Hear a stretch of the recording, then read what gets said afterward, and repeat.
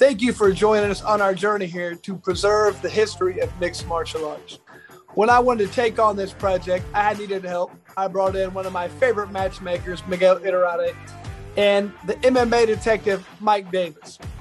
So to do this, we've been able to preserve history. Welcome and enjoy.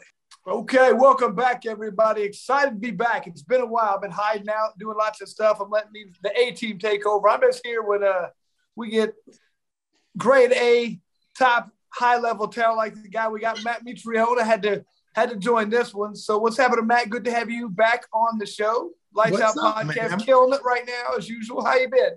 I've been living a dream, brother. I've been kind of trying to stay low myself, man, not do too much. But I got to tell you what we're doing tomorrow, though. Here, Jacob, my oldest son, Jonah, my middle child, and myself are heading up to Milwaukee, and we're going to a festival tomorrow. And you're gonna say, who's gonna headline a festival, Matthew? And I say, Rage Against the Machine, and then Run the Jewels. Oh, no way! So I'm going to see Rage and RTJ tomorrow. Wow, that's big, man. Rage is back. That's right. It's like the first time they've toured in 10 years? I don't know. In 11 years. Okay. Yeah. Wow. That's huge. Now, are your boys big Rage fans? So you make them listen to it? Be like, this is what you're going to be one day, son. So I'll say this much. Jonah actually today was like, Dad, I was like, Jonah, if you don't want to go, it's no big deal. I don't want you to feel pressure just to go with me. And he goes, Dad, I swear to God, no prompting. He goes, Dad, I feel like I wouldn't really be able to forgive myself if I missed a Rage show. And I was like, what, dude? Like, well played. He don't even listen to Rage that much. And he's like, I know, but I think it'd be a great show. And I was like, you're damn right. It's going to be a great show. So nice. Watch your father get just blackout drunk, son. Hey, don't worry about what's in that Crown Royal bag, kids. Yeah. Hey, don't worry about the drinking. It's not going to be the drinking, Mike. So there was a rumor of you trying to fill a spot of a boxing match. Is there any truth to that? Yeah, there's a little bit of truth to that. I when it came across the wire that that Fury had bailed on the Jake Paul fight, I was like, well, first of all, I know I'm not going to get it because I'm way too big and way too strong for Jake Paul.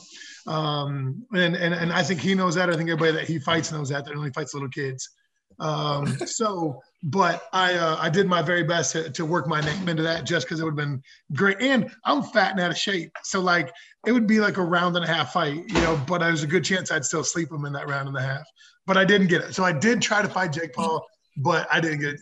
I didn't get a look in my direction, I don't think. I mean, Matt, you know his MO. He likes to fight guys who's about 30 to 40 pounds bigger than, you know what I mean? And who are old enough. You got the old and retired part like me, yeah, but you're way too big for me. He'd be like, hold on. If you fought at 155, he'd probably take the fight. Not too big. You're 100 pounds too heavy. It would have been cool, though. It would have been fun. And that would have been a hell of an opportunity, man. There was a time when Matt Apteker would put on some fights down in South Florida, and Jake Paul was there. And I ended up not going to the fights just because I can't remember, something came up.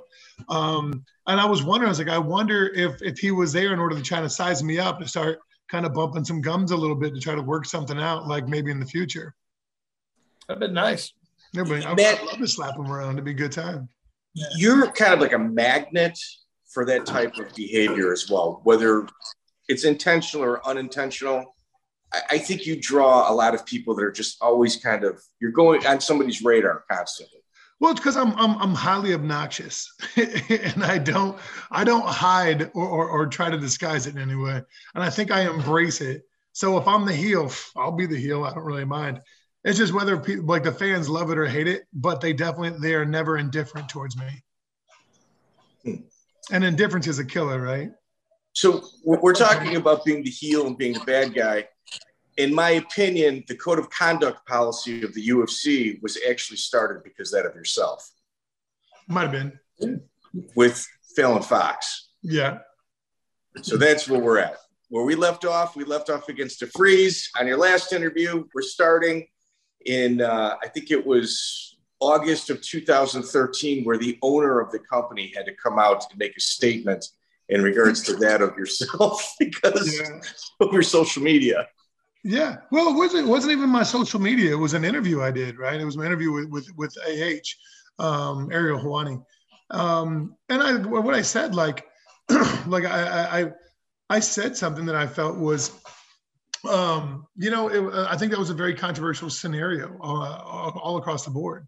And I think that, what you say gets misinterpreted and then gets taken out of context.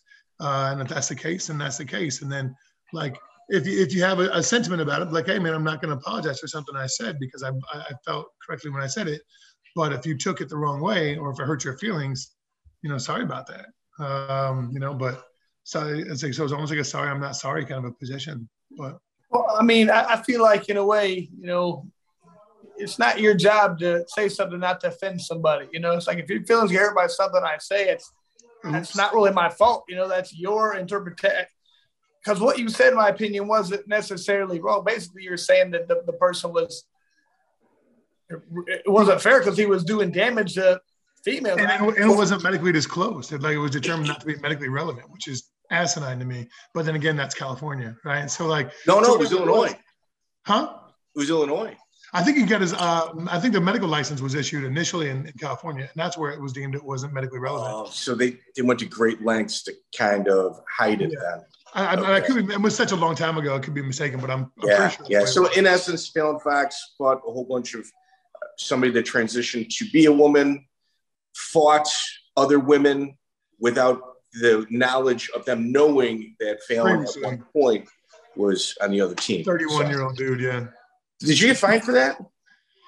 Kind of, sort of. I mean, like, I don't really know how the UFC played it. Like, I didn't get my locker room bonus from it. So, but then again, like, actually, I'll tell you, Chris, as I digress just a wee bit, Chris, you were right about contractual stuff with the UFC the whole time. And I don't know if we ever had this conversation, but like, I remember when Chris would be like, hey man, fight as hard as you can for your contract money, because we would normally, like, for the first, 5, 6, 7 fights in the UFC, didn't really care what the contract money was because you got locker room money. You got bigger bonuses in the locker room than your contract money was. And Chris is like, listen, I tell you, someday they're going to stop giving that away because they don't have to. They're not obligated to do it. He's like, so you're going to find yourself waiting on that money and it's not going to come in, and they're going to have you by the balls because you've been living on that extra money. And I was like, well, I guess that's a really good point. So Chris always told me, go fight hard for your contract money. Don't just count on them to be good to you all the time. And then lo and behold, they stopped giving that money out. And I found myself actually being like, hey man, like, hey Joe Silva, hey Joe, where's the locker room bonus at? Whatever else. Oh, blah, blah, blah. I'm like, what, did I not fight? Even though I won, did I not fight enough to entertain you, fight hard enough to do this? Like, how are you guys going to hold that back? But we're not contractually obligated to give it to you. Well, and I was like, wow, I'm so glad I'm a stickler and a dick about negotiations, because that otherwise I'd be begging like Oliver Twist, please, sir. More, please. Yeah. That's why, you don't want to be at then you always have to be in their good graces. And that involves a lot of, let's say you did make the wrong comment. Now they're pissed off at you. You never know what that means, man. You can't be in that situation, man. I understand. I've been in both sides, and that's the only thing I'm good at is messing up and then figuring out, hold on a second, maybe I can teach people I've messed up. That's the only thing I'm good at. Well, I hated your advice almost all the time. Good. Chris was telling you, don't get used to the bonuses while he was taking them all. For real. That dude stole one of mine. I don't want to hear it. I don't want to hear it. Do you guys know this story about Chris? I think I've Chris told getting the bonus. Do you guys know this story? Please tell us. Go ahead. Chris. This is the worst story of all time. So we fight in Indianapolis, and Matt goes on before me, fights Joey Beltran. Great fight, obviously, 2 heavyweights with the distance because Joey's just tough to knock out. So Matt, beats it, does a great job, but it's a good fight, because Matt was able to hit him a lot. And he doesn't go down. So I'm like, all right, damn, that's a good fight. So then I fight Matt Serra, kind of the same thing. Just a tough ass guy. So afterwards, I remember I'm excited. I'm walking through the back hallways, and some guy walks up and says, hey, Chris. Kind of walked up almost like a drug dealer. I got something for you. Like, sweet, we got. And he handed me an envelope, and I looked at an envelope, opened it, $70,000. 5 the night. He's like, good job, man. I was like, yes.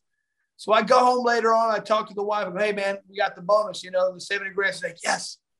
So then I go to sleep. I wake up the next morning. And I get up and like my phone rings. I kind of look at it. So we fought on a Saturday. Yeah. So this is Sunday morning. So the guy calls me. It's like a 7:02 2 number. I know it's Vegas. So I was like, all right, I answered. He's like, Chris, I don't know how to tell you this, but I'm just going to say, I thought you won the fight the night and you did not. And so there's about a 5-second pause. And he goes, so we're going to need that check back. And I go, man, I already cashed it. And he goes, Chris, it's Sunday. I just started laughing. I'm like, all right, you got me. And he's like, so we're gonna cancel payment on that. I was like, all right. No, I got it, buddy. And they gave it to Matt. I got it. That's my point. He stole my it was mine. I was at least happy he got it though. And what's even funnier is that guy ended up being my accountant right now. So the guy who switched it up, I ended up throwing it back to him anyways. Would they use the locker room bonuses as leverage for like your contract? Hey, sign for lowers. We're going to take care of you. Would they do that? I'm sure they did for quite a few people, but like, I never let that happen because Chris was talking to me about it. And like, I always was pretty active in my own negotiations. So, but I'm sure that was probably a point of contention for the people that were trying to negotiate hard. Yeah. Chris, when he said to you, it's Sunday, you can't cash a check, you should have said, yeah, no, I know it's Sunday. That's why I just came back from the riverboat. And on the casino, they would certainly cash that thing for you. So please, for next time, Chris, for next time. Well, yeah. I've learned, man, I don't know. That was it. Next time. There won't be a next time. But if it was, I've been like, no, you gave this to me. Yeah, it doesn't matter.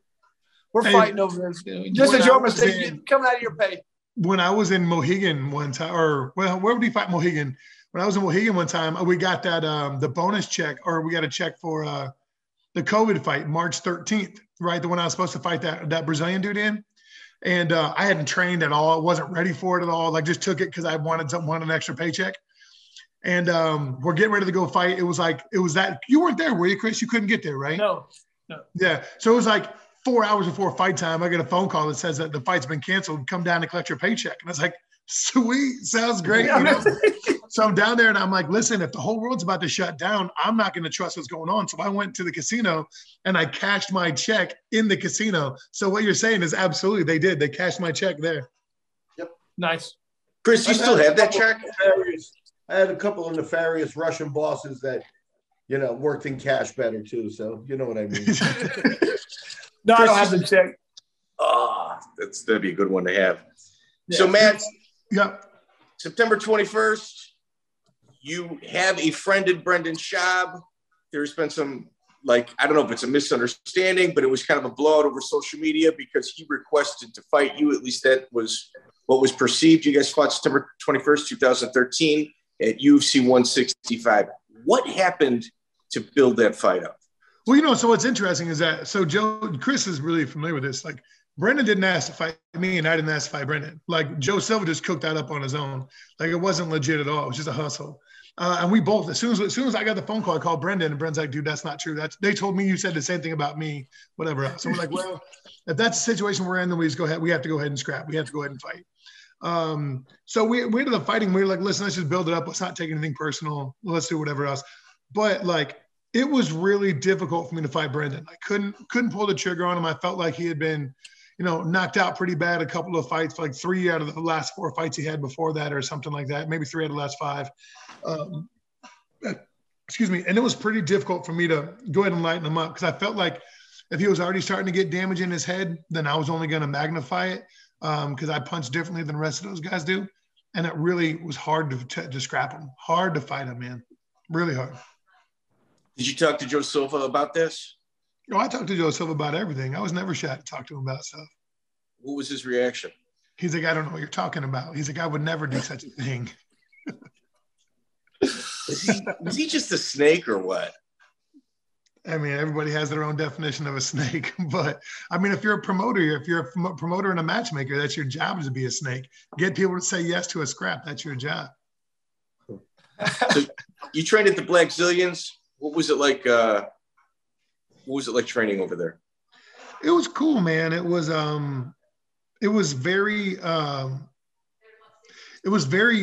talented, right? Like there were times when like I was by far the worst stand-up guy that was 205 pounds or better, I mean, there were some people there that were just like Alistair Overeem and Tyrone Spong were having sparring sessions, and Thiago Silva and myself and a guy named Guto Innocent and Rico Verhoeven and Philip Verlander and Nikki Holtz, and like all these people are just in there, and all these Dutch people I've never even heard of before, and like all these other people are coming in that are like so incredibly talented that I'm in there like, dude, I almost wish it was a grappling day, just I'd get my ass kicked in a safer way.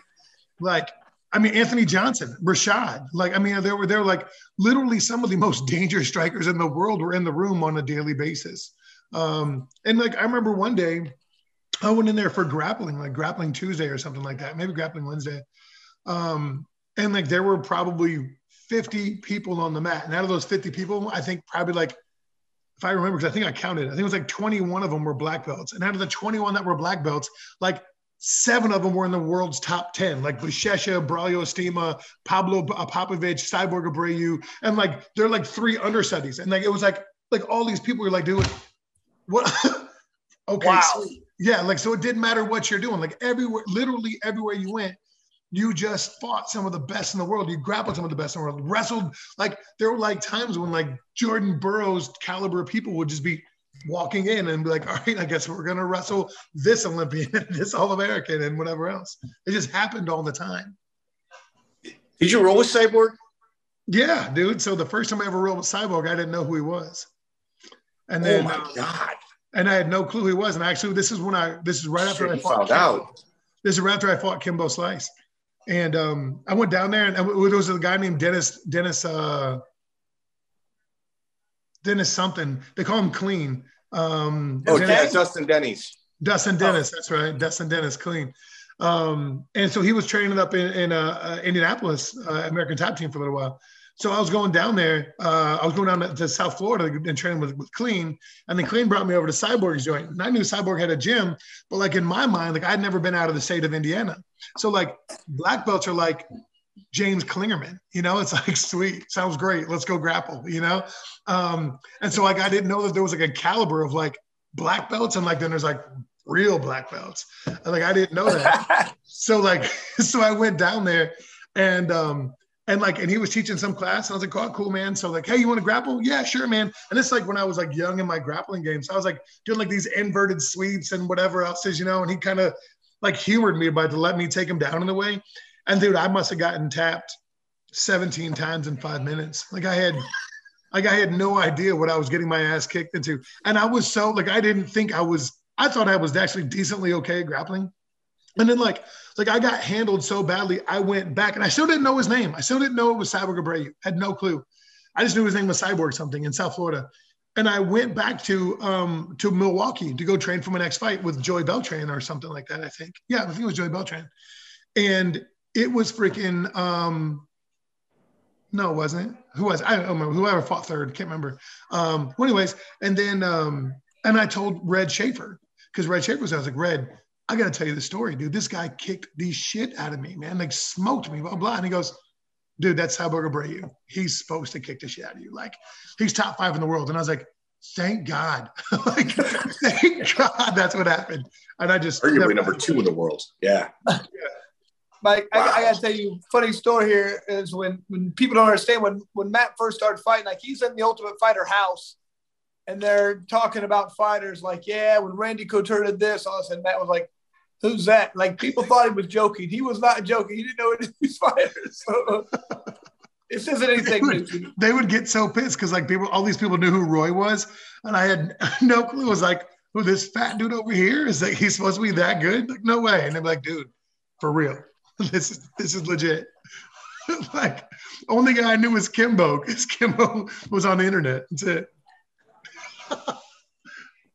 It's really the only guy that mattered. I mean, they had him eliminated the first show, and then they teased everybody throughout the entire season because he was Mr. Ratings. Well, you know, for sure. And like, you know what's interesting? I can't believe they let Roy and him fight that early. He needs a contract. Well, it might have, maybe, possibly. They were scared. Like, they were scared that Kimbo would, get to cash in his contract. Well, maybe, but you know, who knows? I'm sure Kimbo probably had a guarantee anyways. He just had to show he would do it. And I remember hearing the stories about Ken Shamrock and Kimbo when they fought on, was that Elite XC, the one that broke Elite XC? Yeah. I remember hearing the stories about that and what Ken Shamrock found out that Kimbo was getting paid and all the semantics and shenanigans that went on after that. I mean, it was absolutely incredible. And that's when Seth Petrozelli fought Kimbo and knocked Kimbo out. So to kind of set the table on that, at the event, Ken finds out that Kimbo's making a couple $100,000, which is more than what Ken is making. Mm-hmm. Ken decides to grapple, but people believe he bladed in order to screw up the main event and get his show money because he was mad. Yeah, because he actually, well, I heard from good source that he told him, he's like, hey, listen, you guys have until an hour before fight time to come double my purse because I know what Kimbo, because they gave him like some kind of contract and it was Kimbo's contract, so he saw how much money he was getting. And he was like, listen, if you guys don't at least double my purse, I'm not doing it. And they're like, you have to. It'll be breach of contract. We'll sue you. We'll own everything that you are. Okay, cool. Oops, he got cut. He got cut grappling. Yeah. Oops.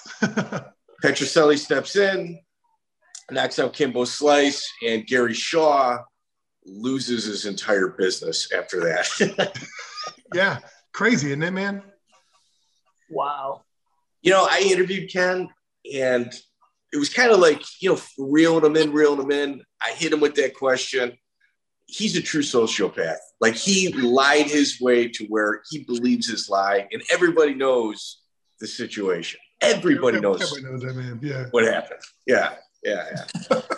Well, you know, like so after Brendan Schaub, he couldn't be Ken Shamrock if he wasn't Ken Shamrock. Good point. Yeah. Yeah, that's true. So Brendan Schaub, how do things kind of clear up afterward? I know you guys are pretty good friends again. We're friends now. It took a long time, man. It took a long time. Like, I was uncomfortable around him. Like, hell, I was really good friends with Ryan Bader. Really good friends. Like, when I would go to Phoenix, I'd call him, and I still don't talk to Bader. And it's not because I'm not mad at him. It's just weird. Like, Chris, was it weird when you fought Matt Serra the first or the second time? Yeah, but I mean, we've gotten past that run. I mean, we never really, I haven't say got past it. There's never a problem. It was just, I don't like it. I don't like fighting friends. You know what I mean? It's something you have to do, but it's just a weird position, man. I mean, I'm not good at fighting friends. If I don't know you, I couldn't care less about you. But if I know you, I just can't do it. It's a weird dynamic, man. I remember I've had to do it probably 3 or 4 times. It never gets easier. You know what I mean? But yeah, it feels weird in there. But like I've had a pretty good ability afterwards, be like, hey man, you know, help them up. It's cool, whatever. But it's rough. You're going out doing like podcasts with Brendan as well now. Yeah. I was actually, he asked me to go do it this past weekend for the July 2nd card. Thank God I didn't go to that one. That would have been miserable, pulling teeth to all those last 2 fights. Good God.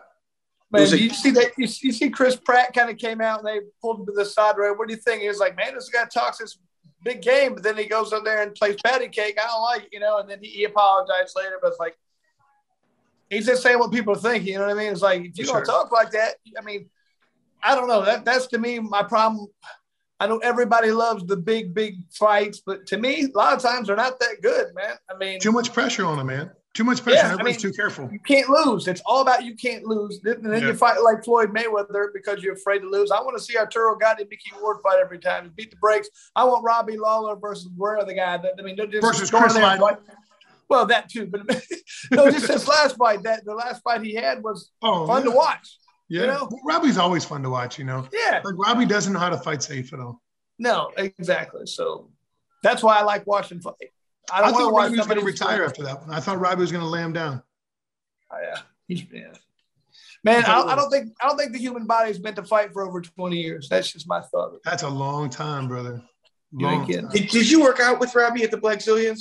Yeah. So like, go ahead. What did he say the reason was he left American Top Team was?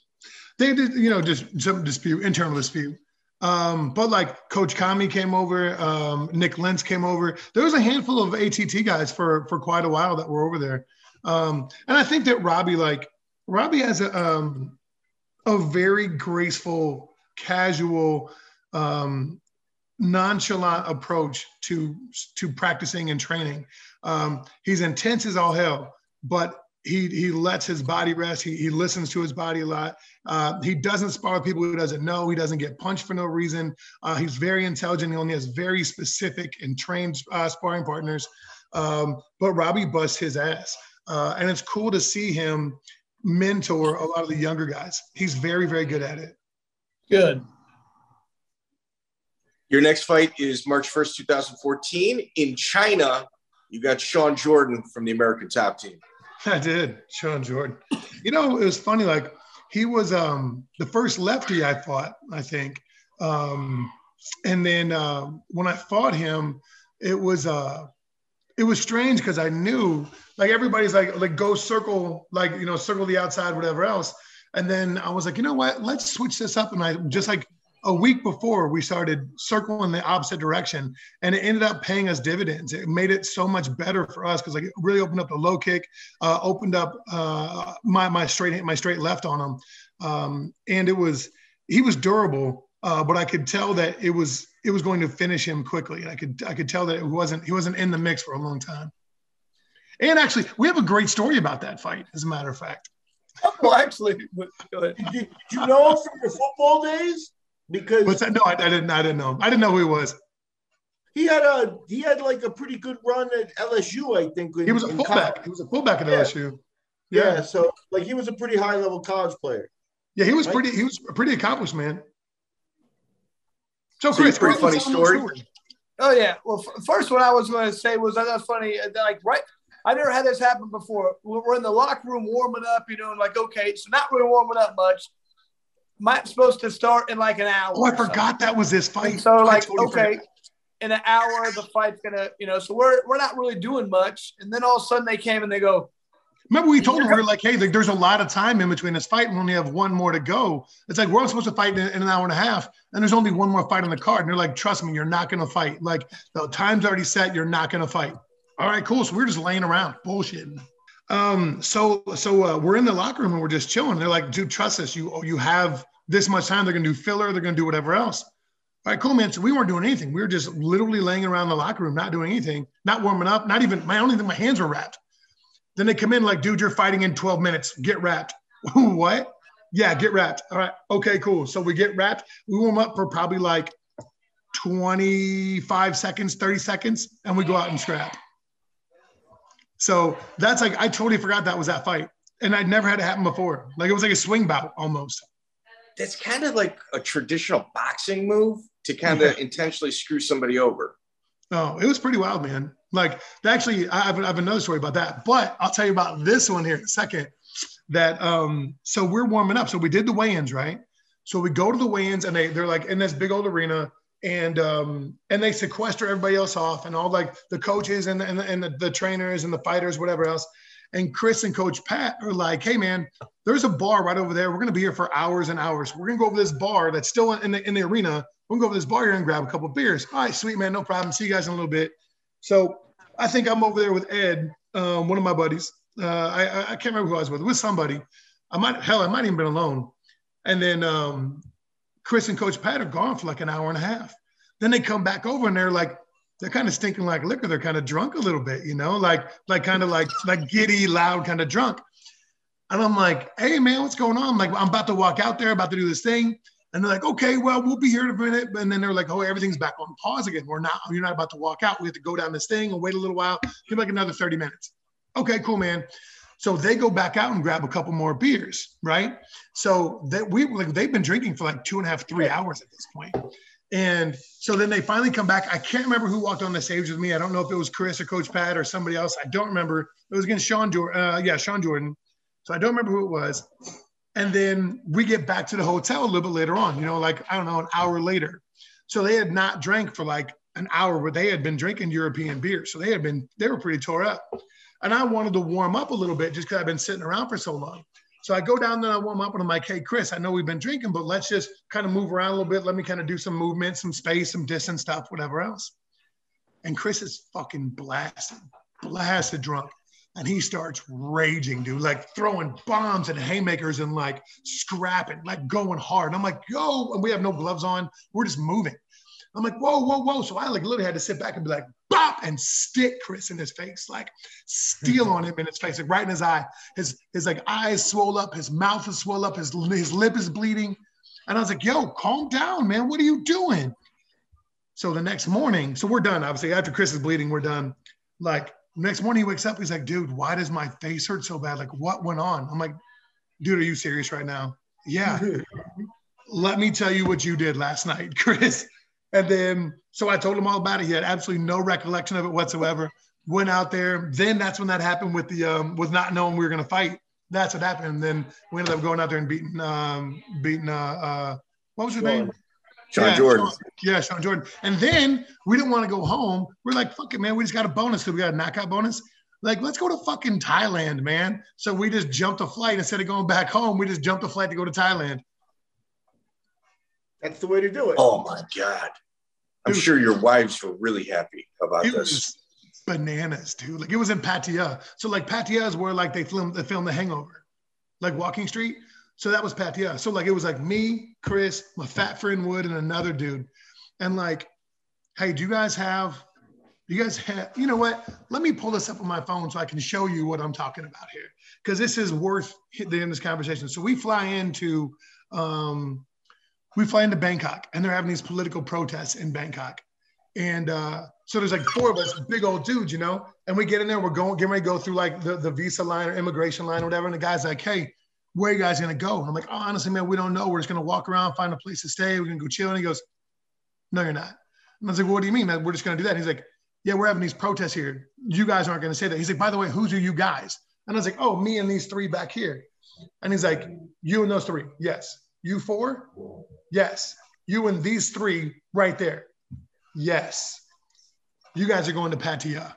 Okay, great. I have no idea what Pattaya is. I've never heard of Pattaya. I don't know anything about Pattaya, right? So we go get in this taxi, and it was like just a regular little 4-door car. My buddy Wood is 6'5", 395 pounds. He is huge. And another little dude in the car, and then sitting shotgun and Chris. So like 4 of us in this little tiny car, and we drove for like an hour on like the highway system over there. And they're like, dude, they're going to kill us. Like they're going to come, they're going to throw us in a ditch. They're going to take all of our IDs, our passports. They're going to kill us, man. Like, and we're driving. And I'm starting to get nervous myself. Even Chris, who's fearless or oblivious, one of the two, is getting nervous about what's going on. So they finally get off this road, and we're like going off in these 3rd world shanty towns, like chickens in the street, shacks, like cloth doors, like all this stuff. And then all of a sudden we end up at this like beautiful, like island peninsula, like bay. There's all this beautiful water. But I'm like, oh, we got to be there, man. We got to be there. And then while we're pulling up, the taxi driver's like, he's like, hey man, where you guys going to stay at? And I was like, dude, not this again. We don't know where we're going to go. And the dude sees 3 dudes in the car all packed together. And we're like, you know, we're all comfortable. So like hugging on each other, whatever else, we know our arms are close. And he's like, okay. So he takes us to the heart of Boys Town. Okay. And he drops us off in this hotel. Now the hotel is called the Penthouse Hotel. Okay. So hold on a second. If I could, I would do this, but let me do this here. Penthouse. I'm going to find it because it's that good. Penthouse Hotel. I promise it's worth this in Pattaya, P-A-T-T-A-Y-A. You know, Mike, you know, on this podcast where we chase stories, so Matt, take all the time you need. You know, Tijuana's got a great set of stories. I think we're going to be in that neighborhood right now, you know, like, you know, Tijuana style story, Mike, coming right up. Yes, you are. So, yeah, hold on, I'm pulling it up right now. All right, so this is so we walk in there and I'm like, hey man, yeah, like let's do this. Why don't you guys go ahead and give me your penthouse? Because we have 4 of us. And they're like, hey man, the penthouse only fits 2 people per, so you have to do 2 penthouses. All right, bet, it sounds great. They're like, well, there's 5 penthouses on the top floor. All right, great, sounds good. Sight unseen, let me get them. So I'm like, all right, it sounds great, man. So we walk upstairs to the first room, okay? And this is, there we go. This here is the first room we walk into. You ready for this? Oh my gosh. You see that? Yeah. It's like a mini strip club. Dude, there's dildos on the wall. There's like sex swings everywhere. There's like all this craziness. And I see those lights and I'm like, hey dude, I'm going to kill somebody if I stay in here. Like, there's no way that I can have those lights on in my bedroom. There's no way. That's where we ended up staying in that room. Like that one and another one that looked almost just like that, but not a psychedelic. It looks like Ronald McDonald ate a bunch of acid and then puked everywhere and then colored in his puke. Yeah, no. That's the room that we stayed in. It was absolutely bananas. There's dildos affixed to the wall. Dude, they were wooden. They were floppy. I mean, it was everything you could possibly imagine. It was insane. Insane. Mike, just like you, Mike's booking a ticket to Thailand right now. He got me a floppy. It was incredible, dude. Like, it was like something I could never even have imagined if I didn't know about it. And it was on top of a brothel. And I was like, dude, I can't just, nope. That's wild. I heard at Pattaya, they said it's the main industry there. It's just, dude, it's everywhere. It's like being in the internet. That's what it is. You're in the internet. huh. Yeah, anything goes kind of thing. Yeah. So for somebody that's just, kind of walked off the football field into the cage, at this time, you get the highest striking differential in heavyweight history at plus 19%. And you've got 10 fights in the UFC. Yeah.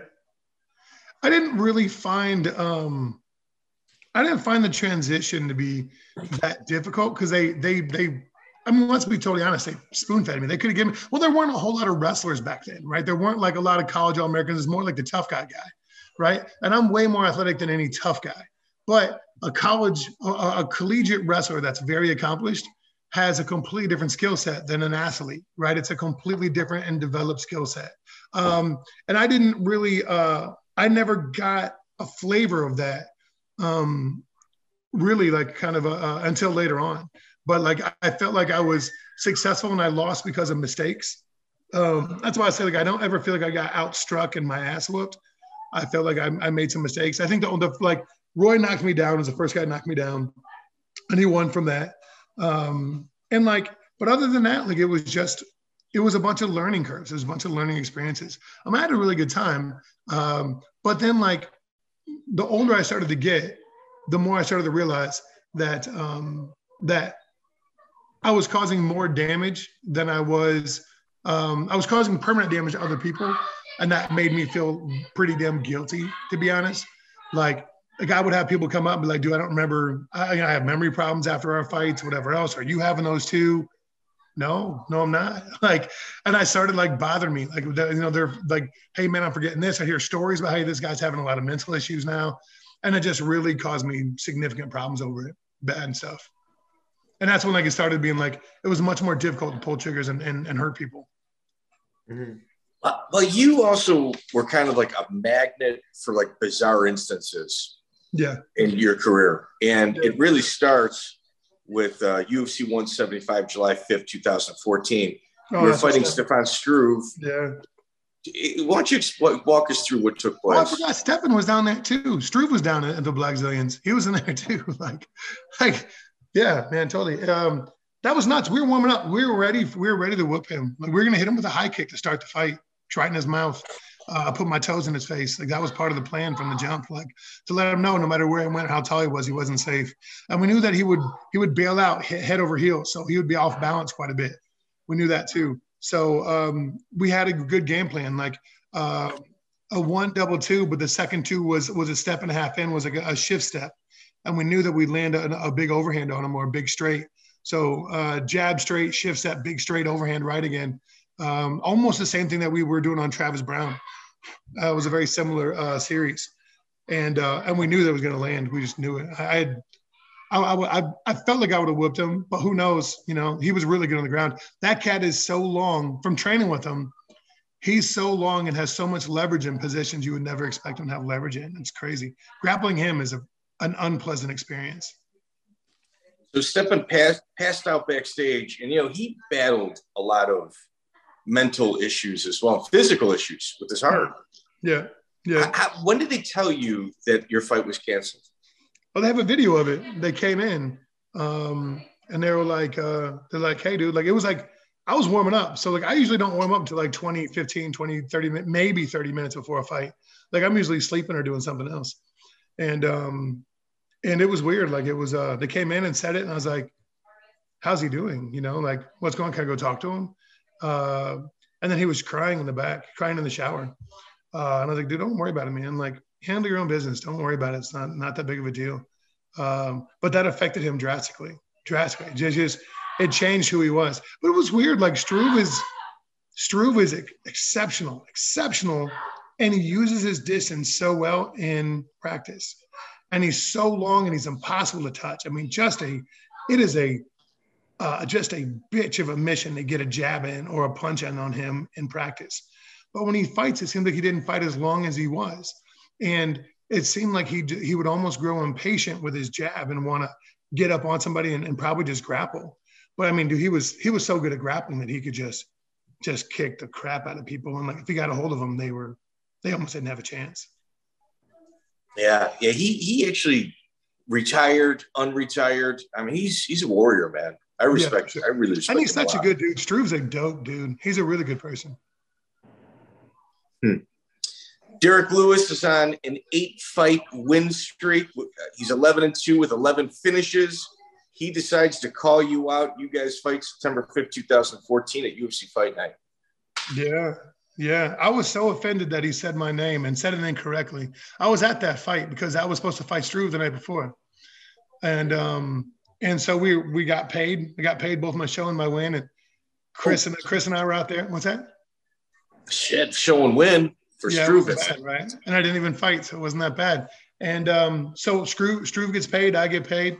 And we're out there drinking and partying. We're out and watching the fights. And Derrick Lewis beats our teammate, a guy named Guto Innocent, beats Guto, grabbed a hold of him and slammed him on the ground and kind of mollywopped him a little bit. And after he beats Guto, he calls me out by name. And I wasn't listening because I don't really care, you know. And then everybody started looking at me and they were like, he just called you out. So I stood up on the chair and I gave him the finger and I was like, cool, sounds great.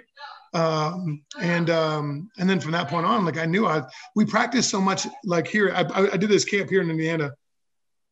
And I was talking so much shit that whole camp because I was so offended that dude said my name. I was so offended. Like, how dare you try to say my name? I don't even know who the hell you are, you know? And I wasn't worried about how big he was or how strong he was or the fact that he had tattoos everywhere, that he was black. I couldn't care less. And so I told him, I'm going to stand over your unconscious body after I knock you out. And I think he probably thought I was playing. And so once I knocked him out, I stood over his unconscious body. Look, I made sure he knew you don't say my name in public. What's up, Christopher? We're talking about Derrick Lewis. Yep, I remember that.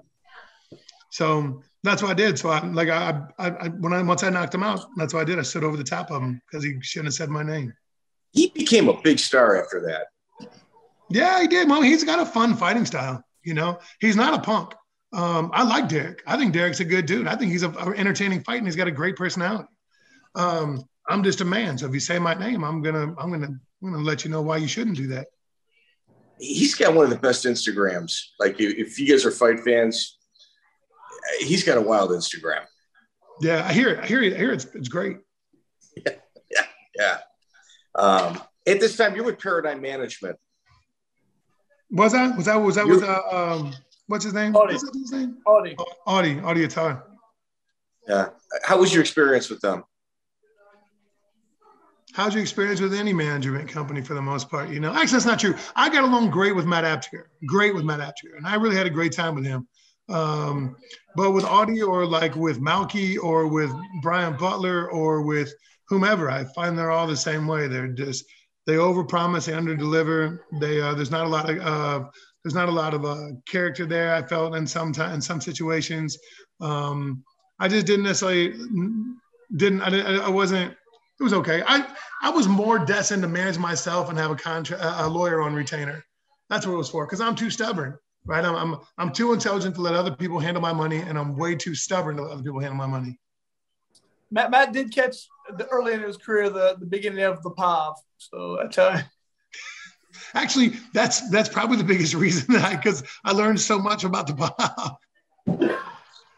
And I came from the NFL, which is like unscrupulous management isn't allowed.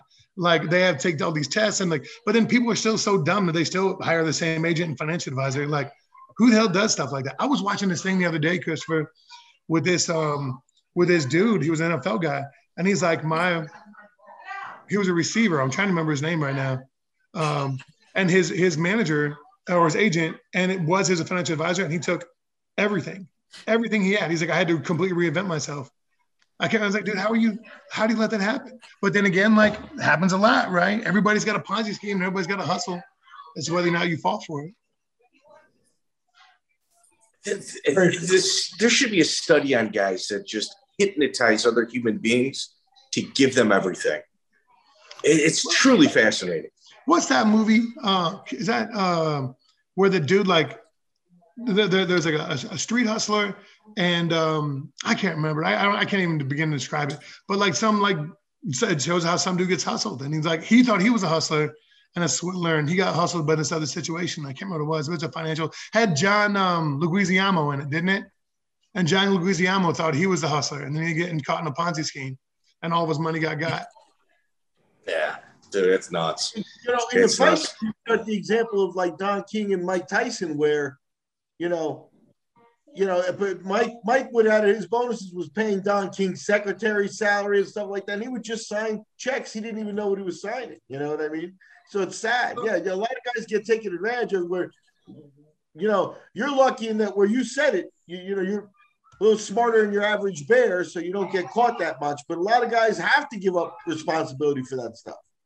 Well, what's interesting, like I remember Mike Tyson, wasn't a Mike, it was somebody, I probably wasn't Mike, I don't know if he had this much depth back in the day, but somebody said I know that that Don King's going to take this much money from me, but at least I'm still getting this much. So we knew that Don was going to be pilfering X amount of percentage off of him, but he was still at least hip to the fact that he's getting more money than he would with anybody else. Yeah, that makes sense, really. Do you remember that? Do you remember whoever that was? I don't remember, but there's a good point to it, though. You know what I mean? If they're getting you more money than anybody else would, at the end of the day, you end up with more money. It is what it is. I don't care if they take 40% or 50% or 10%. If I end up with more money at the end of the day, what's the matter? Hey, was that movie called Empire? Yeah, Empire. That's what it was. John Leguizamo movie. Okay. Yeah. I like it. There you go. I like it. You're on a roll, and they put you up against Gabriel Gonzaga, December 13, 2015. The first minute of that fight, he cracked you with the right hand that knocked you back.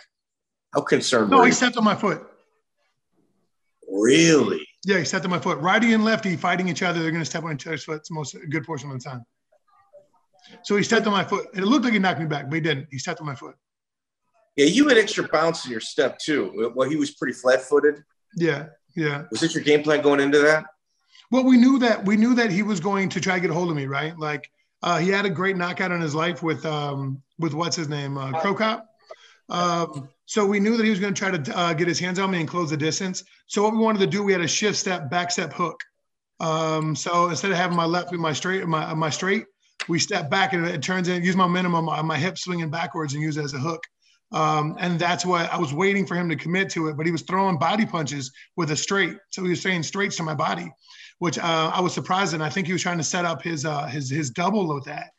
And I think he got a little too close and I was able to hit him with that step back hook. And that's what dropped him.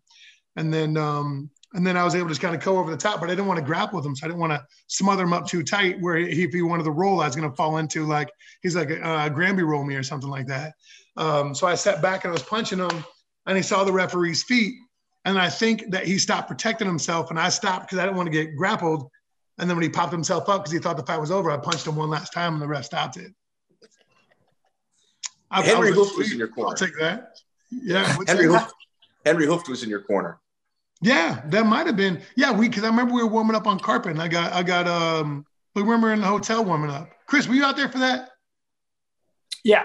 Okay. I think so. Because remember we were warming up in the hotel the day of and we were moving around quite a bit. Because remember we had to, wasn't that when I was shoving? Like I was going to shove him. Isn't that right? I think so. I'm trying to get all. You were moving and you're like the shove keeps throwing me off. Yeah. Yeah, I think that was what it was. I was going to shove him. If he got close enough or if I was smothering him up, if I was coming in on him aggressively, once he showed up, I was going to shove him to make him freak out to catch his balance and have a step back. And then I was going to come into a game and start wearing him out. So we had a game plan for that. I remember that it worked so well against like Derek Lewis and that the phrase is when you got that football, bam, and you hit people, it knocks you back and it takes you a minute to recover from. And then Yeah. And you get 3 knockouts in a row at this time. You're the hottest heavyweight in the UFC right now. It's not a champion. Yeah. Isn't it strange, like where you came from, like how they had an entire series just to badmouth you and shit on you, with the Ultimate Fighter. And now, a few fights later, you're like, wait a minute. You're in contention for a world title fight. Yeah. No, it wasn't weird because I'm so cocky that it doesn't surprise me, right? Like I feel like if I'm going to do something, I do it very well, especially back then when I was still bulletproof, It was fun, but also like I had Chris and I mean this, like I'm not to toot your horn, Chris, but like Chris was so accomplished and was so good at all the things Chris had done that I could use him as a sounding board. And there were even situations that I found myself in that Chris hadn't, but he had so much experience and had so much knowledge of the game and what other people had been through that he was able to guide me very, very well and give me advice and mentor me in a lot of ways. And it was very unique. I'm extremely fortunate to have had a person like Chris from the jump, like from the first day I walked into the gym, and they were like, hey, this guy's kind of an asshole, but he can move around a little bit. So let's keep him around. And so they just kind of kept an eye on me, like might have sent me to the corner every once in a while, but they still kept an eye on me. No, man, it was always good just because, like you said, I remember after the Ultimate Fight, I remember Matt talking to me like, wasn't a good experience on the thing. That place sucked. But I remember talking to him afterwards, like, hey, man, that's just the thing to get your name out there. Like now, this is what happens from here. After what you do from now is what's going to count, not what happened there. And he came out and killed it, had a good personality. People liked him immediately after the show was over. Like I said, the show was one thing, but afterwards he had a very quick transition to where he became very fan friendly instantaneously after a couple of fights. You know what I mean? So it wasn't like a 2-year rehab. It was like as soon as he fought, like that shit's over. People know who you are now. Let's see where it goes from here. And then he did great, and people liked him right away. It was weird to see how many people still talked about the Ultimate Fighter or Tough 10, even at the end of my career. Like people would still be like, hey man, that was my favorite. I used to hate you then or whatever else. It took me so long to like you afterwards. Cool, man. I don't really care. Like love me or hate me, I don't care. You're still going to either watch me lose or watch me win. Right. But you're not going to not watch because I'm too exciting. So it was cool because it got my name out there and got me a lot of marketing money, a lot of sponsorship money early. So you got 3 knockouts in a row. You go up against Ben Rothwell, June 6, 2016. You guys had a couple common opponents with Brendan Schaub. You lost against him.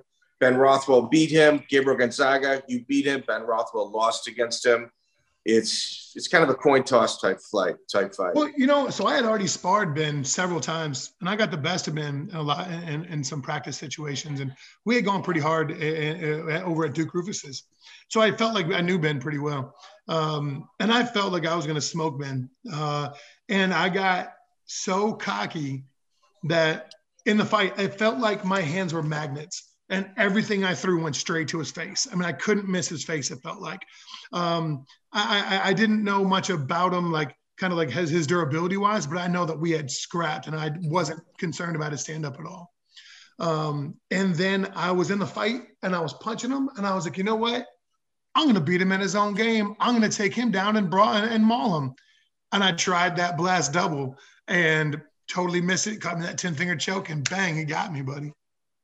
But it's because I got over cocky, got overconfident, and MMA is a funny sport, man. As soon as you get that cocky, you're going to get humbled pretty damn quick. You know what's funny is so often we see in this sport the people who how many ground and pound Matt Hughes and those guys when they start, I'm going to be a stand-up guy, or whenever these guys are really good at one craft and they say, I want to be a stand-up guy or whatever. It's like you always want to do what you don't do the best. Like you want to prove, I work on this, I'm going to be good at everything. I think that's exactly what thought happened there because we never even really talked about much of a takedown. We talked about faking some takedowns to try and keep it. But I mean, Matt was just like, I'm going to take this dude down. I think you always just want to show how good you are on offense. I've worked really hard at these takedowns. I've worked really hard on the ground. I want to showcase it. So when he kind of shot in for the takedown, I remember me and him, we didn't say a word for about a minute and a half, we all kind of looked at each other like, what just happened? You know what I mean? Because Matt couldn't look better on his feet. And then all of a sudden he shot a takedown we never talked about.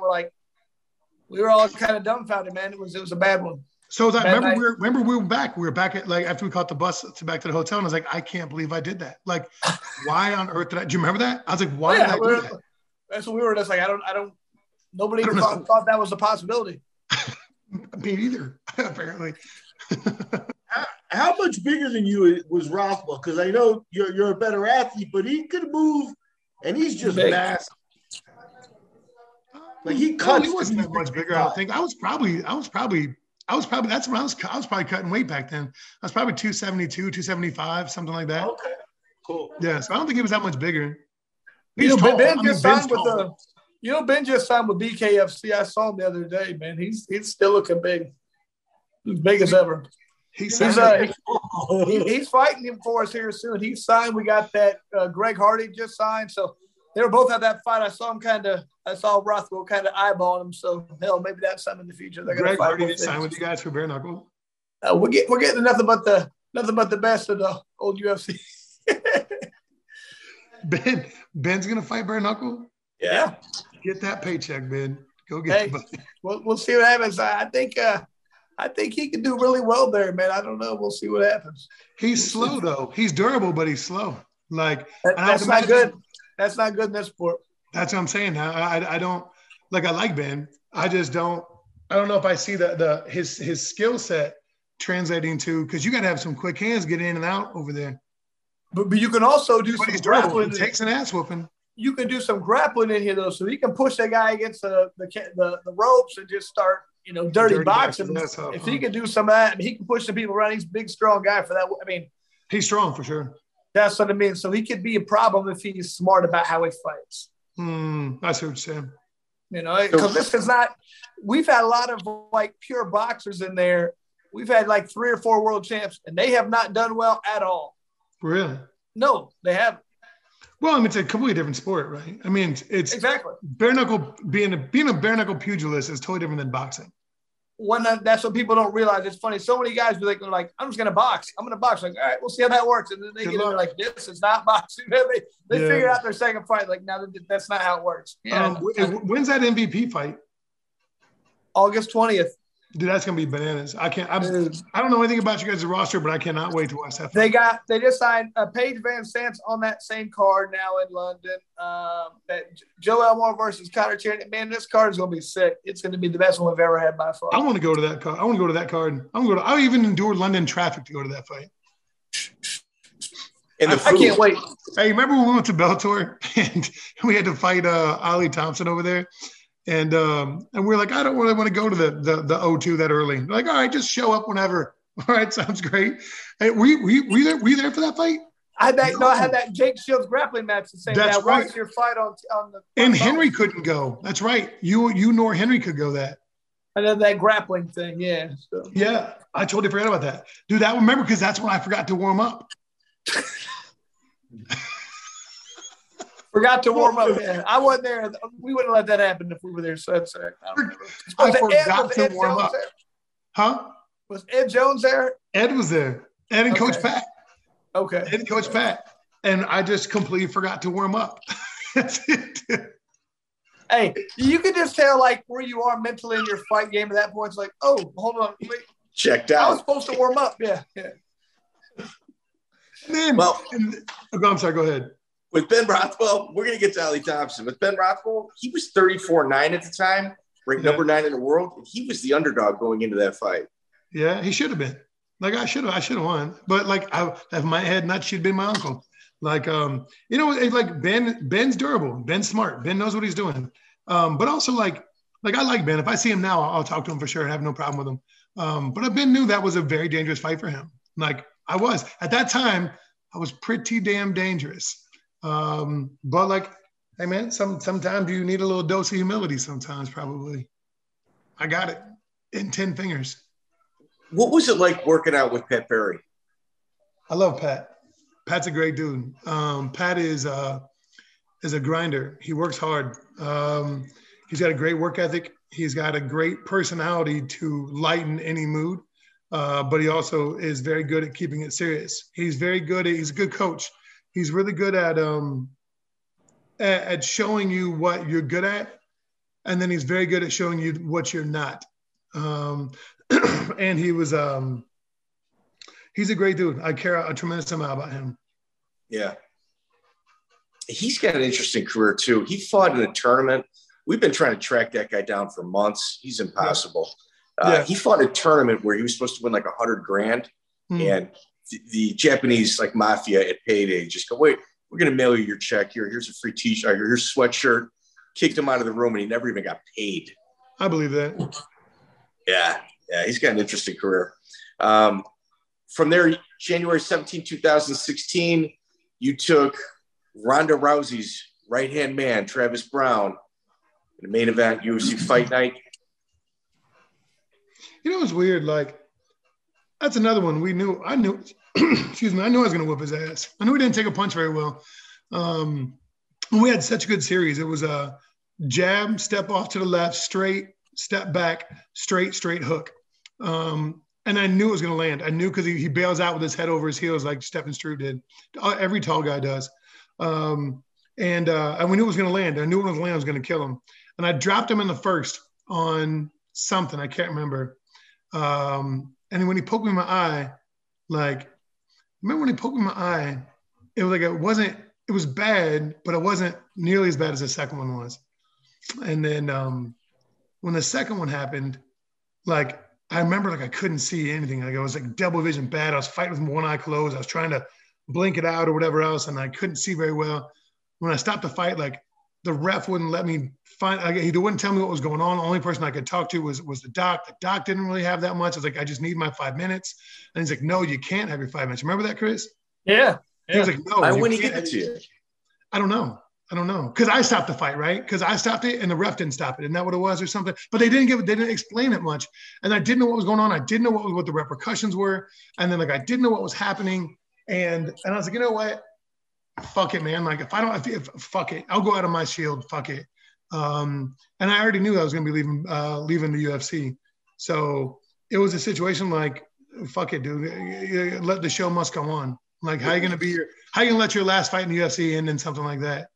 All right, so Travis Browne, he's finished 15 of his 17 fights, 13 by KO.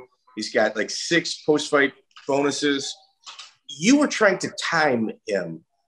You were trying to time his movements, and you would kind of rush in, and he would open finger just kind of to stall you. Part of his game plan was to gouge people in their eyes. No, I don't think he's cheap like that. I think he's a dick, but I don't think he's cheap like that. I think that he didn't know how to handle fighting going backwards. Most strikers can't fight going backwards, right? Most strikers can't strike going backwards. Kickers can't kick going backwards. So he didn't know how to defend himself because he was always so used to having an intimidating presence.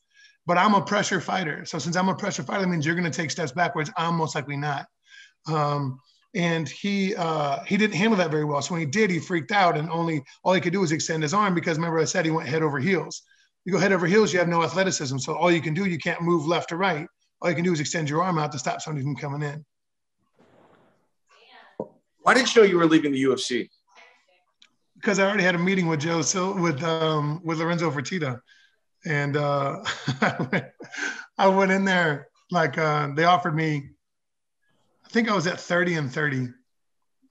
And I've always been on main events or main cards.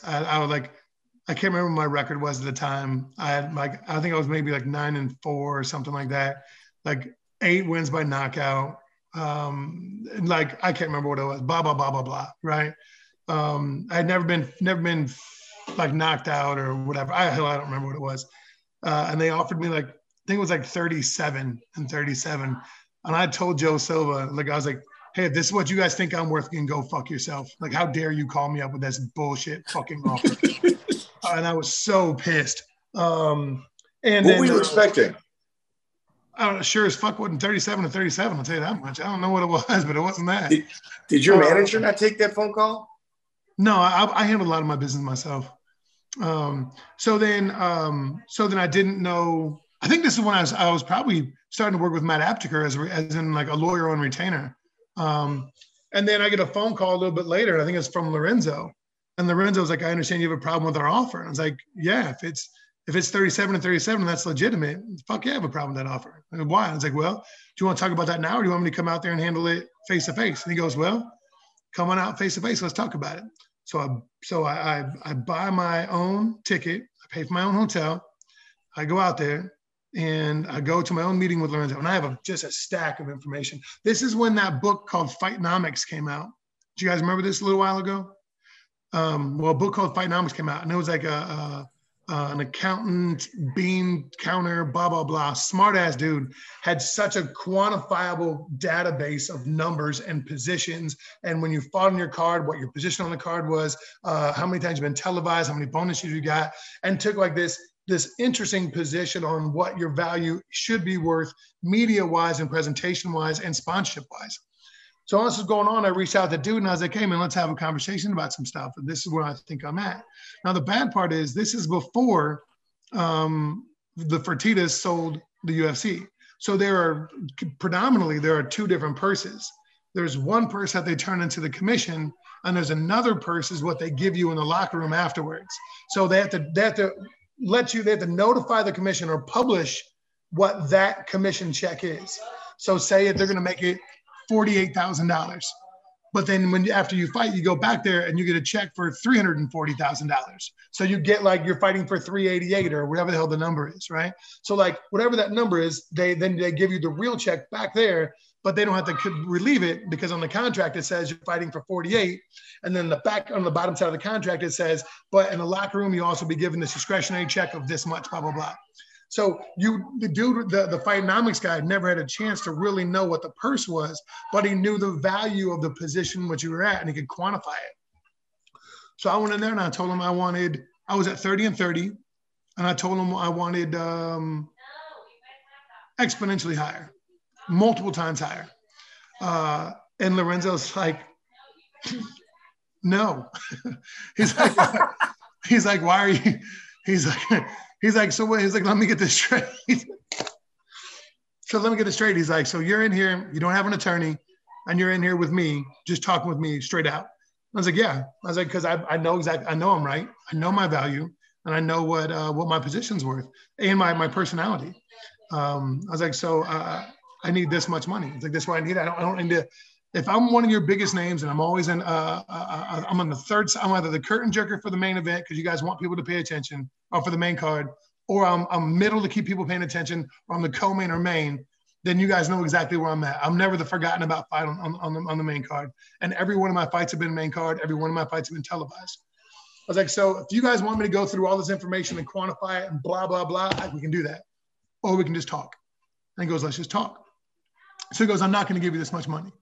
He's like, but what I will do is I'll double it, and I'll give you 70 and 70. So they more than doubled it, right? They beat it by like what, 110%, 120, 125%, something like that.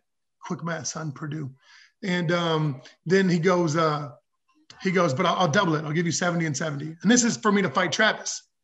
And I was like, no, like what I want is a flat purse. I don't fight safe. So if you want to reward me for fighting safe, then give me a split purse. But reward me for fighting the way I fight, and just give me money so I don't have to worry about budgeting my life. I know exactly how much I'm going to get every single time, and that way I can set my life easier. I'll even take less money than like if you're going to tell me I'll give you 100 and 100 as a split.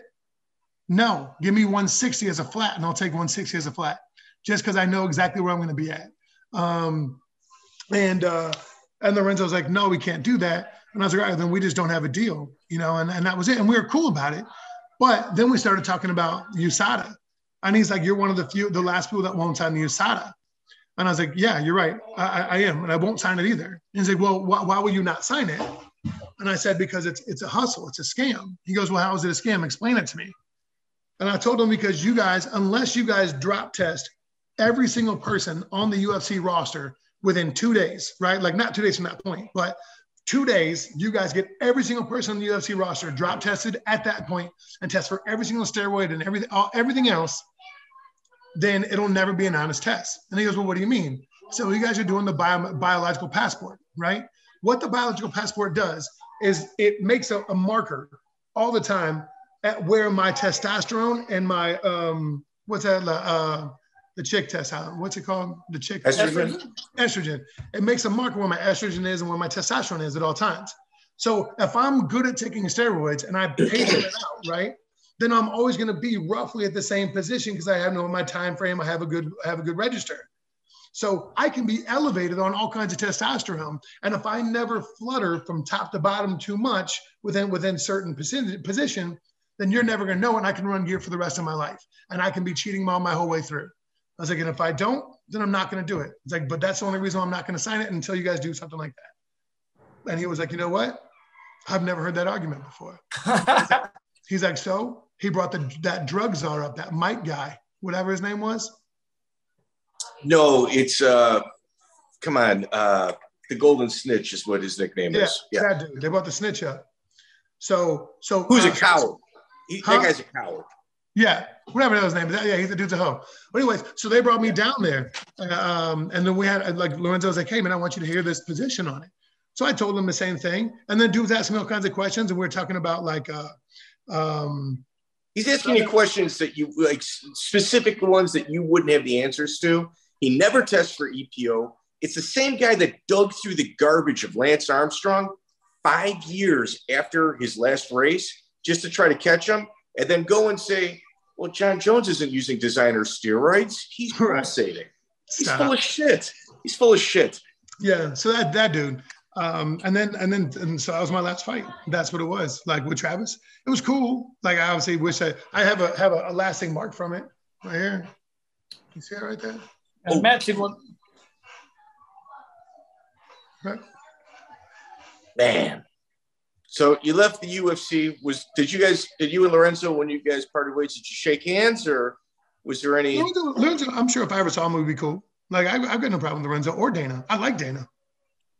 Hey, I got a question for you. So now you go to Bellator, or did you have some type of negotiations or a figure position? But like, were you already flirting with that, or were you already out of the UFC? Because like that might affect how much money you get from Bellator too if you were already cut by them. No. How'd that work out? But Bellator needed talent. Bellator needed names, and they needed heavyweights, and they needed personalities. So I was all the above. I was a heavyweight. I was a name. I was a talent, and I was a personality. So I was the golden egg for them, and they were just trying to remember. It was Phil Davis, and then it was Ben Henderson, and then it was me. And Ben doesn't have the personality. He had the name. He needed the fighting style. He came out and he lost his first two. So Ben lost some thunder pretty quickly there. And then after that, then when I came.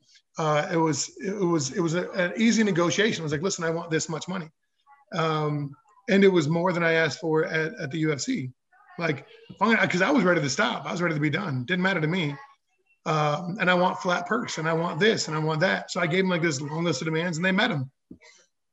Man, I remember when this happened. I remember thinking for the first time, Bellator went out and they were signing some good guys. They went and got Matt, like I said, Ben Henderson, Canadian guy, I can't remember. Anyway, I remember thinking, man, they could actually do something because they're actually paying what the UFC won't. And I was like, that was the last time I ever thought that Bellator had a chance to do anything. After that, they kind of dropped the ball. The UFC actually started paying, and I don't know if it was different Fox deals or what exactly happened, ESPN, but UFC started paying. I don't know if it's because of stuff like this, and then Bellator's never recovered. Well, you know what it was too, Chris? It was that Bellator was always afraid to carry the torch. They never wanted to be risque or aggressive or assertive. Dana was fearless about a lot of that stuff. Yeah. And like whatever the decision that had to be made was, Dana would make it. And Dana would say yes. And when it would come down to it, Viacom and Coker would wait to see how Dana's decision went and what the repercussions were or the rewards were.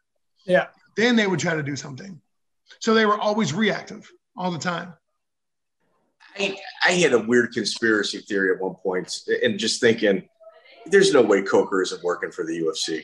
Some of his moves were just so awful. Well, it was an interesting time over there, and like it very quickly got me. I didn't mind the UFC when I was in the UFC. That's my daughter. Hello, girl. Oh, you're good, baby. Hi. I didn't mind the UFC when I was in it. I didn't mind fighting when I was in it. But I got jaded quickly when I was with Bellator. Yeah, I was going to ask you about that. So they gave you your money, but does it feel like a B-class show now that you've been, coming there from the UFC? Does it have, or do they match up like in everything? No, really? It was, Chris, I think you can co-sign on this. It was definitely a sideshow. It was a spectacle compared to what the UFC was. The UFC is such a well-oiled machine. It was cool. I didn't mind it. But there were just things that in the UFC, you always know when you're going to fight. You always know. Like if you have Burt, you have whoever else, you know exactly what time. You got 35 minutes. You got 28 minutes. You got this much. You got that much. You always know what you're going. Hey, it's time for us to get warmed up here because of this. Bellator will literally throw you in a room, and then they'll come up. Hey, you're fighting in 2 minutes. You're up. Like Chris, you would agree to that? It reminded me of a time machine where you go back and you're going to fight UFC 18. You know what I mean? I was or you're going to fight in 2005 or 2002 in some house show. You know what I mean? So it was. They had a lot of the theatrical stuff, but a lot of the infrastructure wasn't there. So yeah, it reminded me man, this is not what I thought was going to happen. You know what I mean? You're like, you're number two. And that's when you start going, man, there's levels of this stuff. And UFC is so on an island by themselves. Yeah. And then it was interesting. And then another time, just to think about this too, when the COVID stuff happened, that the UFC is putting on fights and having a great time, and they're gaining such a massive position of authority over Bellator right now, because Bellator was still kind of in the hunt at that time. And then once all that stuff kicked, at that time, they never had a TV deal. Like they lost their TV deal. And the first 3 or 4 months, they didn't even have anything on their schedule. And you're owned by, you're talking about with the COVID time. Yeah. Nothing, dude, nothing. And they just let themselves sit there and lose everything. And you're owned by Viacom. They didn't do anything. And they were being put on CBS Sports over here and this unaccessible channels. And you're like, dude, what the hell is going on? You're in Spike now, and then they Paramount, and then they rebranded it to this. Okay, cool. Let's make a big spectacle of it. And then all of a sudden it goes off of this and you can't find it. Now it's on this thing. And now it's on Hulu or whatever this thing was. And dude, what the hell is going on here? You're owned by Viacom and you can't even find the damn fights. What's happening? I'll throw one more in there, or you got to sit 6 months while they go off and do some sideshow in Italy or something like that, like kickboxing in Italy. And then there's a lot of that. Well, yeah, for sure. And then on top of that, when they did that dumbass heavyweight tournament, it wasn't a heavyweight tournament. It was the biggest names on their roster tournament that their stars would let people fight in. Fedor wouldn't let Karatanov fight in it because he didn't want Karatanov to fight. He didn't want to fight another Russian, possibly. What's his name? Rampage wouldn't let Chet Congo fight in it because he didn't want to take a chance of fighting Chet Congo. So then they were like, okay, and they didn't want names that wouldn't be a draw. Who's that one dude who got staph infection and they wouldn't let him fight? He was on our card. It's supposed to be tough. I can't remember his name. Is Javi something, some Javi guy. He was supposed to fight. He was a tough ass dude. He's the dude who knocked out Karatanov. Yeah, that guy. So, anyways, Javi Ayala, that's him. Okay. So, Javi Ayala's a tough ass dude. He would have been great, a great fight for the heavyweight tournament, and he's exciting. But they weren't big enough names. So then they invite 4 All-American collegiate wrestlers. Why are you gonna have collegiate wrestlers go fight heavyweights? It's a totally different animal, completely different breed. But it was the biggest names they had. And then I held out. So I just beat Fedor in Madison Square Garden and in 71 seconds. And I got a really good payday off of that. And then they do this stupid biggest name tournament. And I held out. I'm like, I'm not going to do it. We're going to announce this thing tomorrow, Matt. I don't care. I'm not going to do it. It doesn't make any sense. I'm taking 3 steps backwards. I'm not going to do it. I think I was supposed to fight Rampage at the time. And that's a fight. Especially after the Ultimate Fighter, I was shocked that you two never met up. Well, we wanted to. Rampage and I were friends, and we were like, "Hey, man, it'll be a great job." But Rampage knew I was a tough fight, and at that point in his career, he wasn't really looking for a tough fight. But our mouthpieces, we'd have sold the fight. It would have been a hell of a time. And we're buddies now. We talk about it all the time. That would have been dope to have that situation, but the fight would have been a bitch, But what we figured is that, and then once I was like, no, I'm not going to do it unless you give me Fedor money.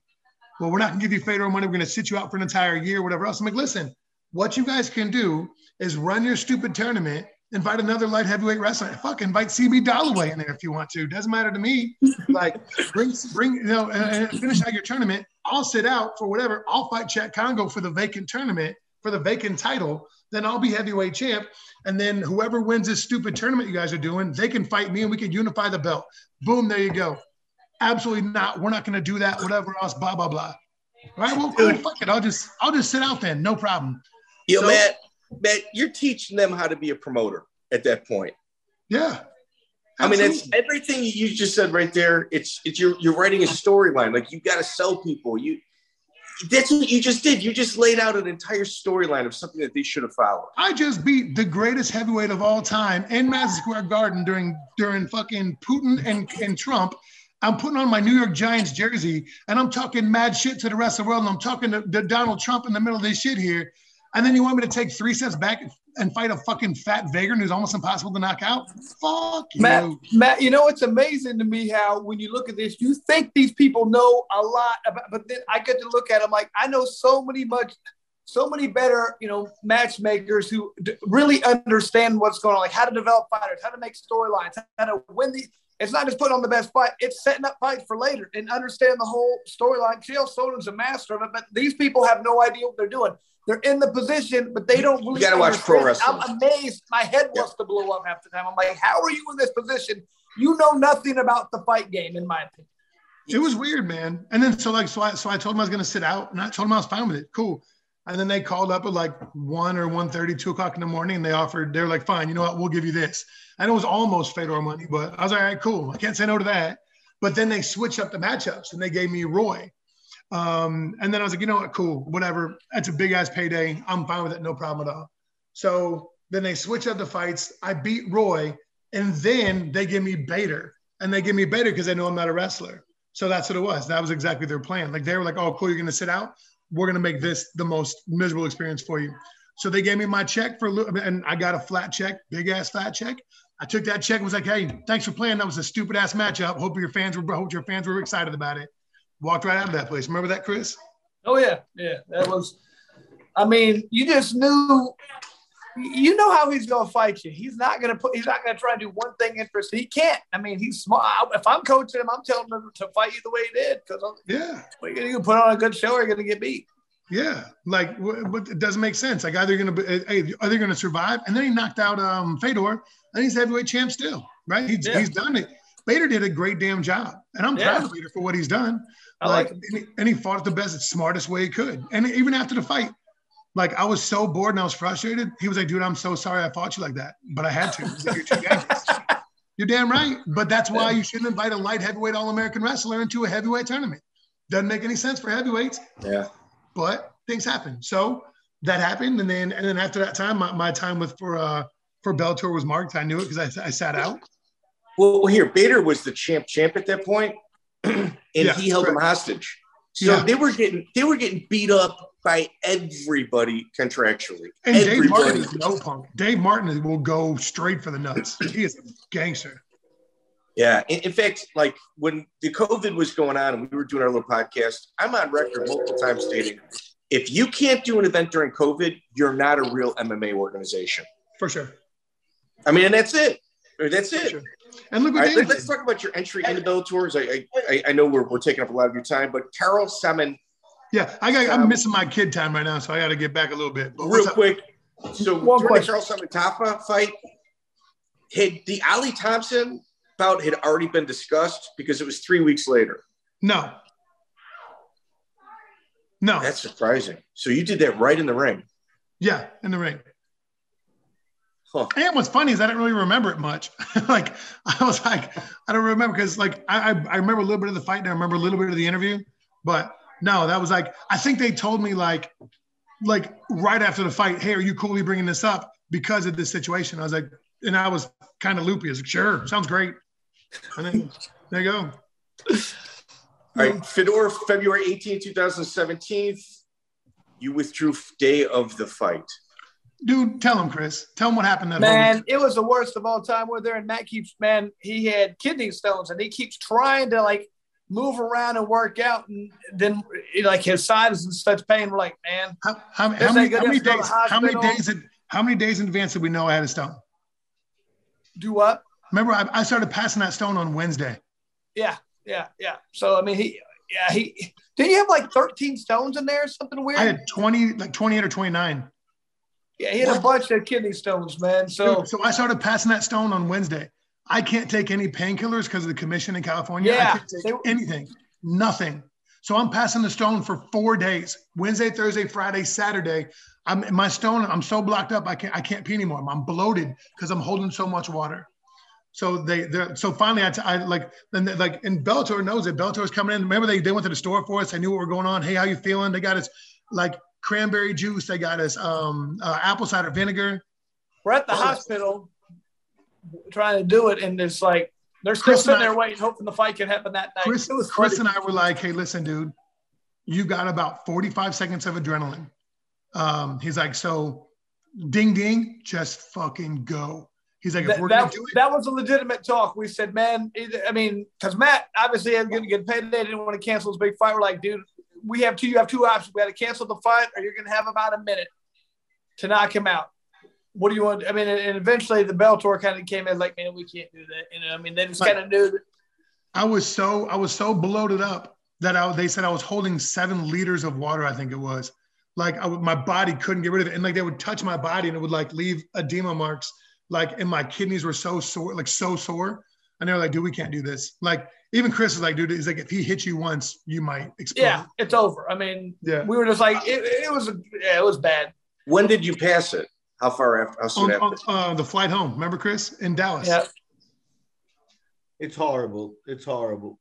Yeah, then he had like 29 of them still in the system. It was just a bad little They went through, like, I even told Bellator, as a sign of faith, first of all, Bellator didn't pay me at all for that. Didn't give me any conciliatory money at all, none. And to make it better on Bellator or for Bellator, I went to the hospital. I don't have insurance because you can't get health insurance if you're a fighter, if you don't have like a real job, your wife didn't have a real job, can't get health insurance. So I went there and paid for a surgery to get all my kidney stones removed, $34,000 in cash.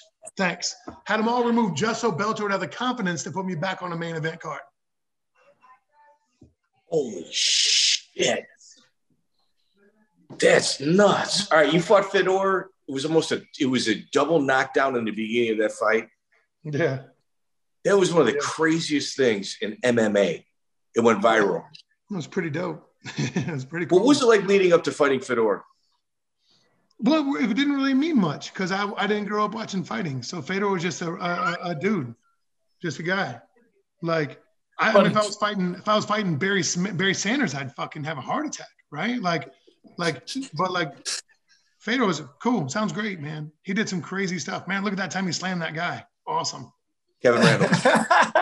When he got slammed by Kevin Randall, man. Yeah. There you go. And like, I mean, it didn't mean much to me. Cool. Sounds great.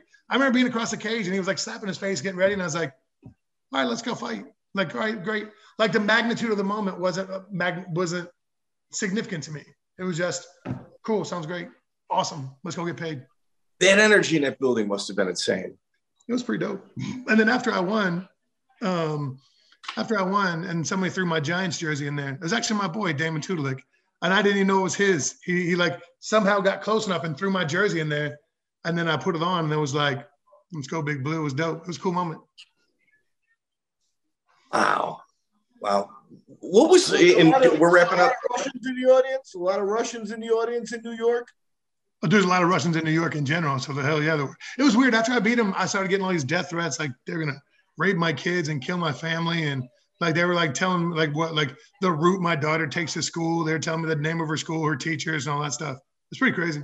Wow. Were they legit? Like, was it like legit information? They're crazy Russians, man. But I'll tell you this much: like once Fedor heard about it, apparently Fedor like put something out. Was like, "Don't you fucking dare do that again." Take to the masses, and then I never got him again. Solid guy. Was he a gentleman? Fedor was a great dude, man. Great dude. And I heard that he wanted to fight me in Russia as his last fight. I was like, hell yeah, no problem at all. But Bellator wouldn't let it happen. So he fought Tim Johnson instead. What was Mike Van Arsdale like in the practice room over at the Blackzilians? Coach Van's a trip, dude. Coach Van is singularly athletic in a way that only he's athletic. And he almost doesn't understand that other people can't do what he could do. And so he would show people like these crazy, like chimpanzees swinging in a forest kind of moves, like long, gaping, swinging moves, ankle picks from up here and dropping down. And there's no way that anybody else could even start to do those. And he would do it at 50 years old and just couldn't understand how it didn't work. It was good, man. It was cool. It was a trip. Hey, man, we got to let Matt go. He's doing the family thing. Hey, man, we appreciate your time. Thanks so much, man. And awesome stuff. I love it. Appreciate it. Thanks. Hey, guys, always, man. Thanks so much, man. Hey, the Lights Out Podcast here. Yet another deep dive in the books. We had appearance from the big guy, Chris Vital, making an appearance. And that made the podcast all the more fun. Obviously, Chris and Matt, pretty special relationship. And, we got to be a part of it, Mike. So thrilled.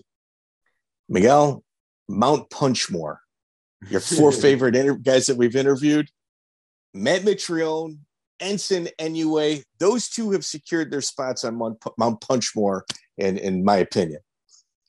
I'm okay with that. I'm okay. You like that? A couple of good choices there. We got into the nitty-gritty. I like that Mitrione's stories are so wide-ranging. Like he'll talk about the business end. Like he remembers, some fighters say, I don't remember when I got paid. And you got to, some of them are telling the truth. Some are being a little coy because they don't want to share that. That's perfectly okay. But Mitrione just shares it. He's just like, yeah, they offered me 37.